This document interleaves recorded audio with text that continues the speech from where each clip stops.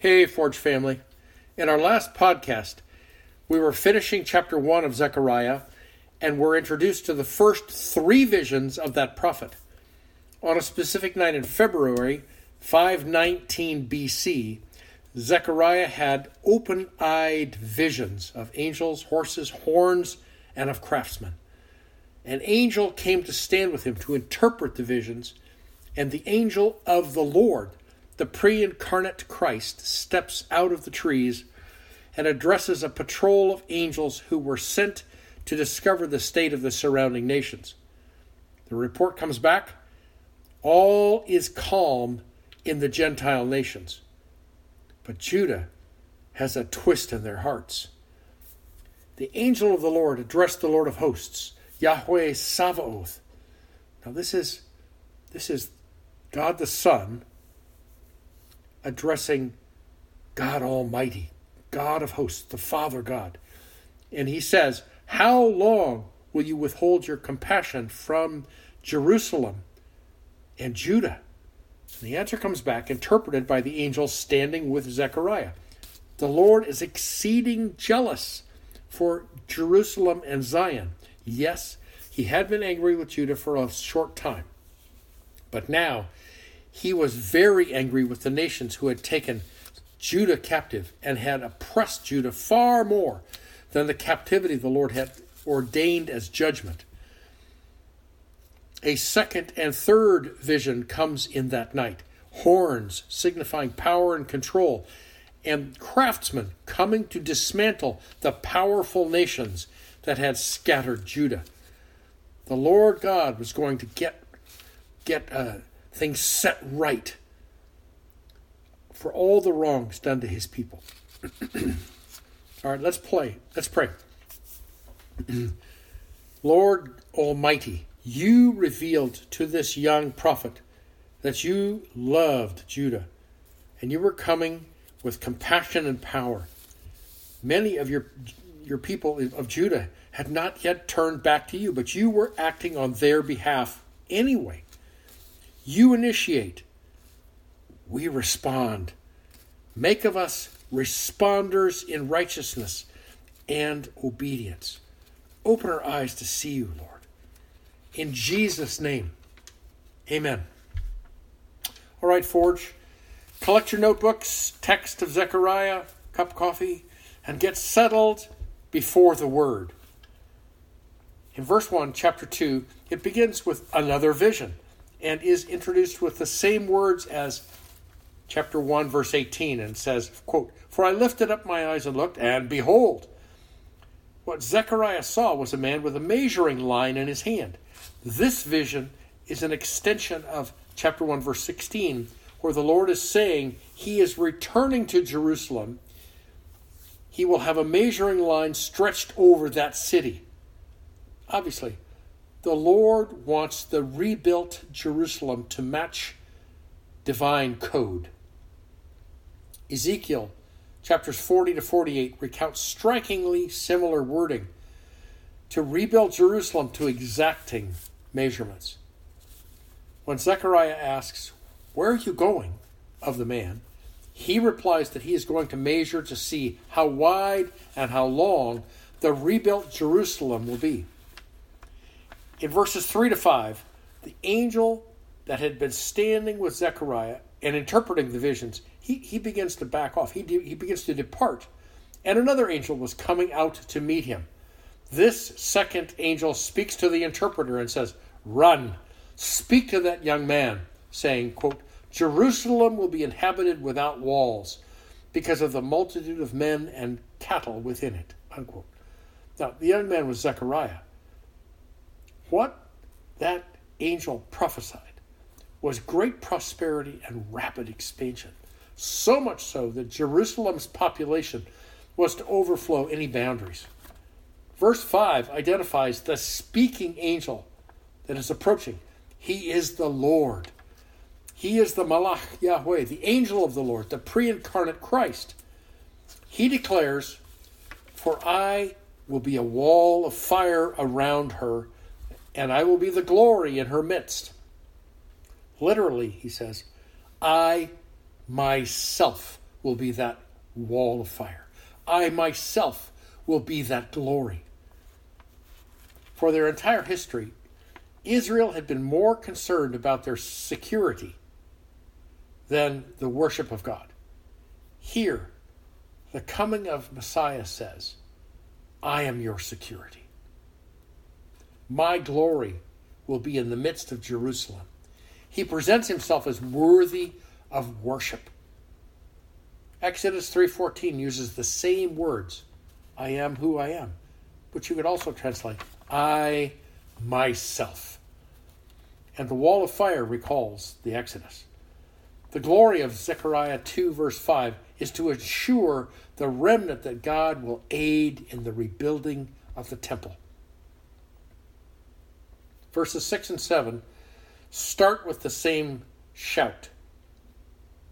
They both start with, ho!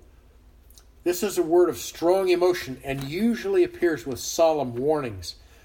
The angel of the Lord shouts and says, flee from the land of the north, declares the Lord. The army of Babylon, who took the nation captive and wasted Jerusalem, they'd invaded from the north. The captives were marched more than 400 miles north to Haran before they were turned south down the Euphrates to Babylon. Then the Lord declares that he had dispersed Judah to the four winds. Some of Judah had fled to Moab, some to Ammon, some to Edom, and even some to Egypt. See, this is the first gathering back of the scattered ones of Judah, the diaspora of Judah.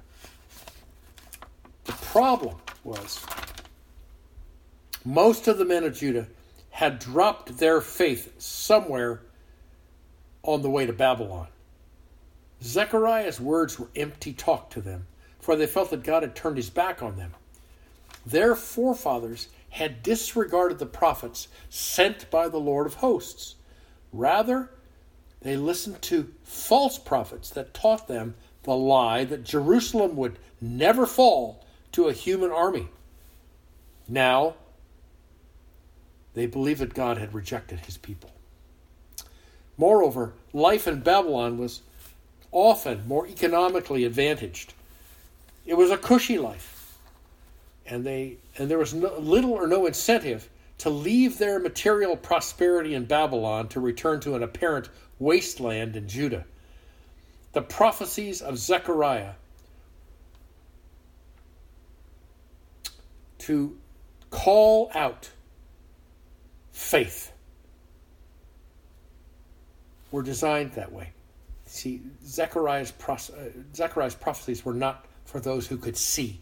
They were not for the sighted ones. This was to be a by faith response. Verse 7.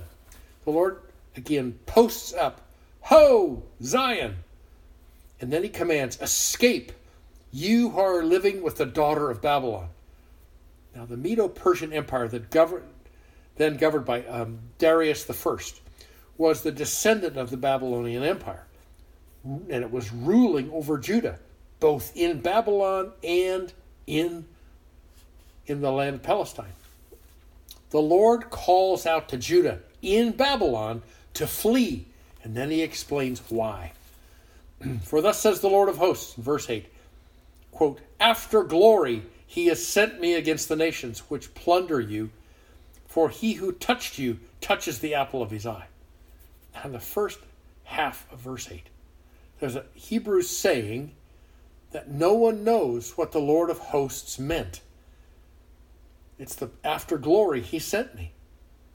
Now some scholars want that phrase, after the glory, to look back to Israel's past. But the text is set in a future setting. Some scholars want it to be cast far into the future, into the kingdom of Messiah. But that doesn't fit the text. I read arguments on this text for an hour and a half, and no one yet knows what God meant. But he is sending the angel of the Lord at some time or times against the nations that plundered Judah, saying, if those nations touched Judah, those nations touched the apple literally the pupil of his eye.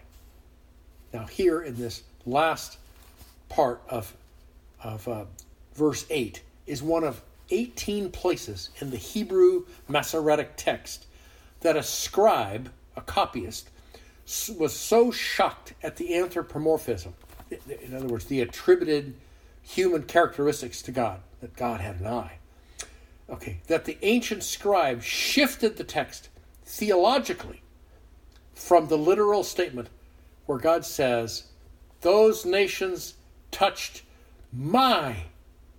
the pupil of my eye. That very center, that very focal point. Okay? And that shift was to preserve the understanding of that scribe and his sense of God's transcendence. But what the text said was that God's own eye, the very center of the pupil, was messed with when the nations plundered Judah. Verse 9 starts with, "For behold, I will wave my hand over them, so they will be plunder for their slaves. Then you will know that the Lord of hosts has sent me." Now, you remember the Exodus out of Egypt? When the Hebrew slaves plundered the Egyptians on God's command.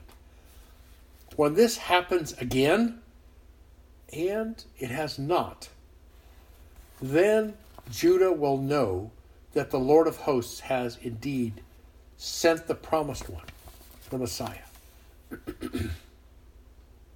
Verse 10, "Sing for joy and be glad, O daughter of Zion. For behold, I am coming and I will dwell in your midst, declares the Lord." The same word pair, for sing for joy and be glad, the same pairing occurs in Isaiah chapter 35, verse 10. Psalms 96 and Psalm 98 and Zephaniah chapter 3 all speak exultantly of high praise when God is reigning and dwelling.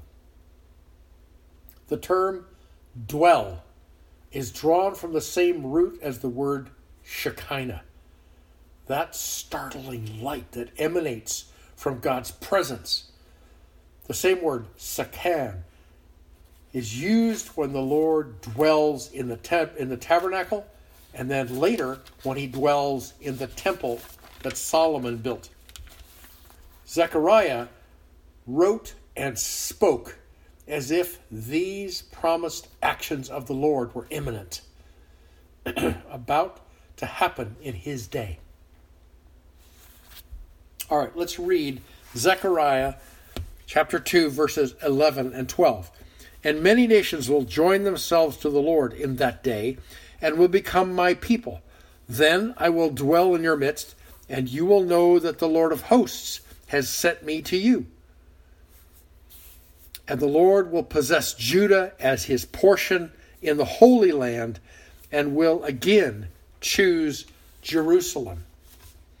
And I want us to read Isaiah 56, verses 6 and 7. It says, "Also the foreigners who join themselves to the Lord to minister to him and to love the name of the Lord, to be his servants, everyone who keeps from profaning the Sabbath and holds fast to my covenant, even those I will bring to my holy mountain and make them joyful in my house of prayer. Their burnt offerings and their sacrifices will be acceptable on my altar, for my house will be called a house of prayer for all the peoples." Now notice that as many nations come to join themselves to the Lord, they become, quote, my people. 4 times Isaiah predicts Gentile nations will make pilgrimage to Zion to worship Yahweh. Again, the Lord promises to dwell in the midst of Judah. That settle in, dwell in Judah's midst is followed by the word that says, "Then you will know that the Lord of hosts has sent me to you." Zechariah does not embrace universalism.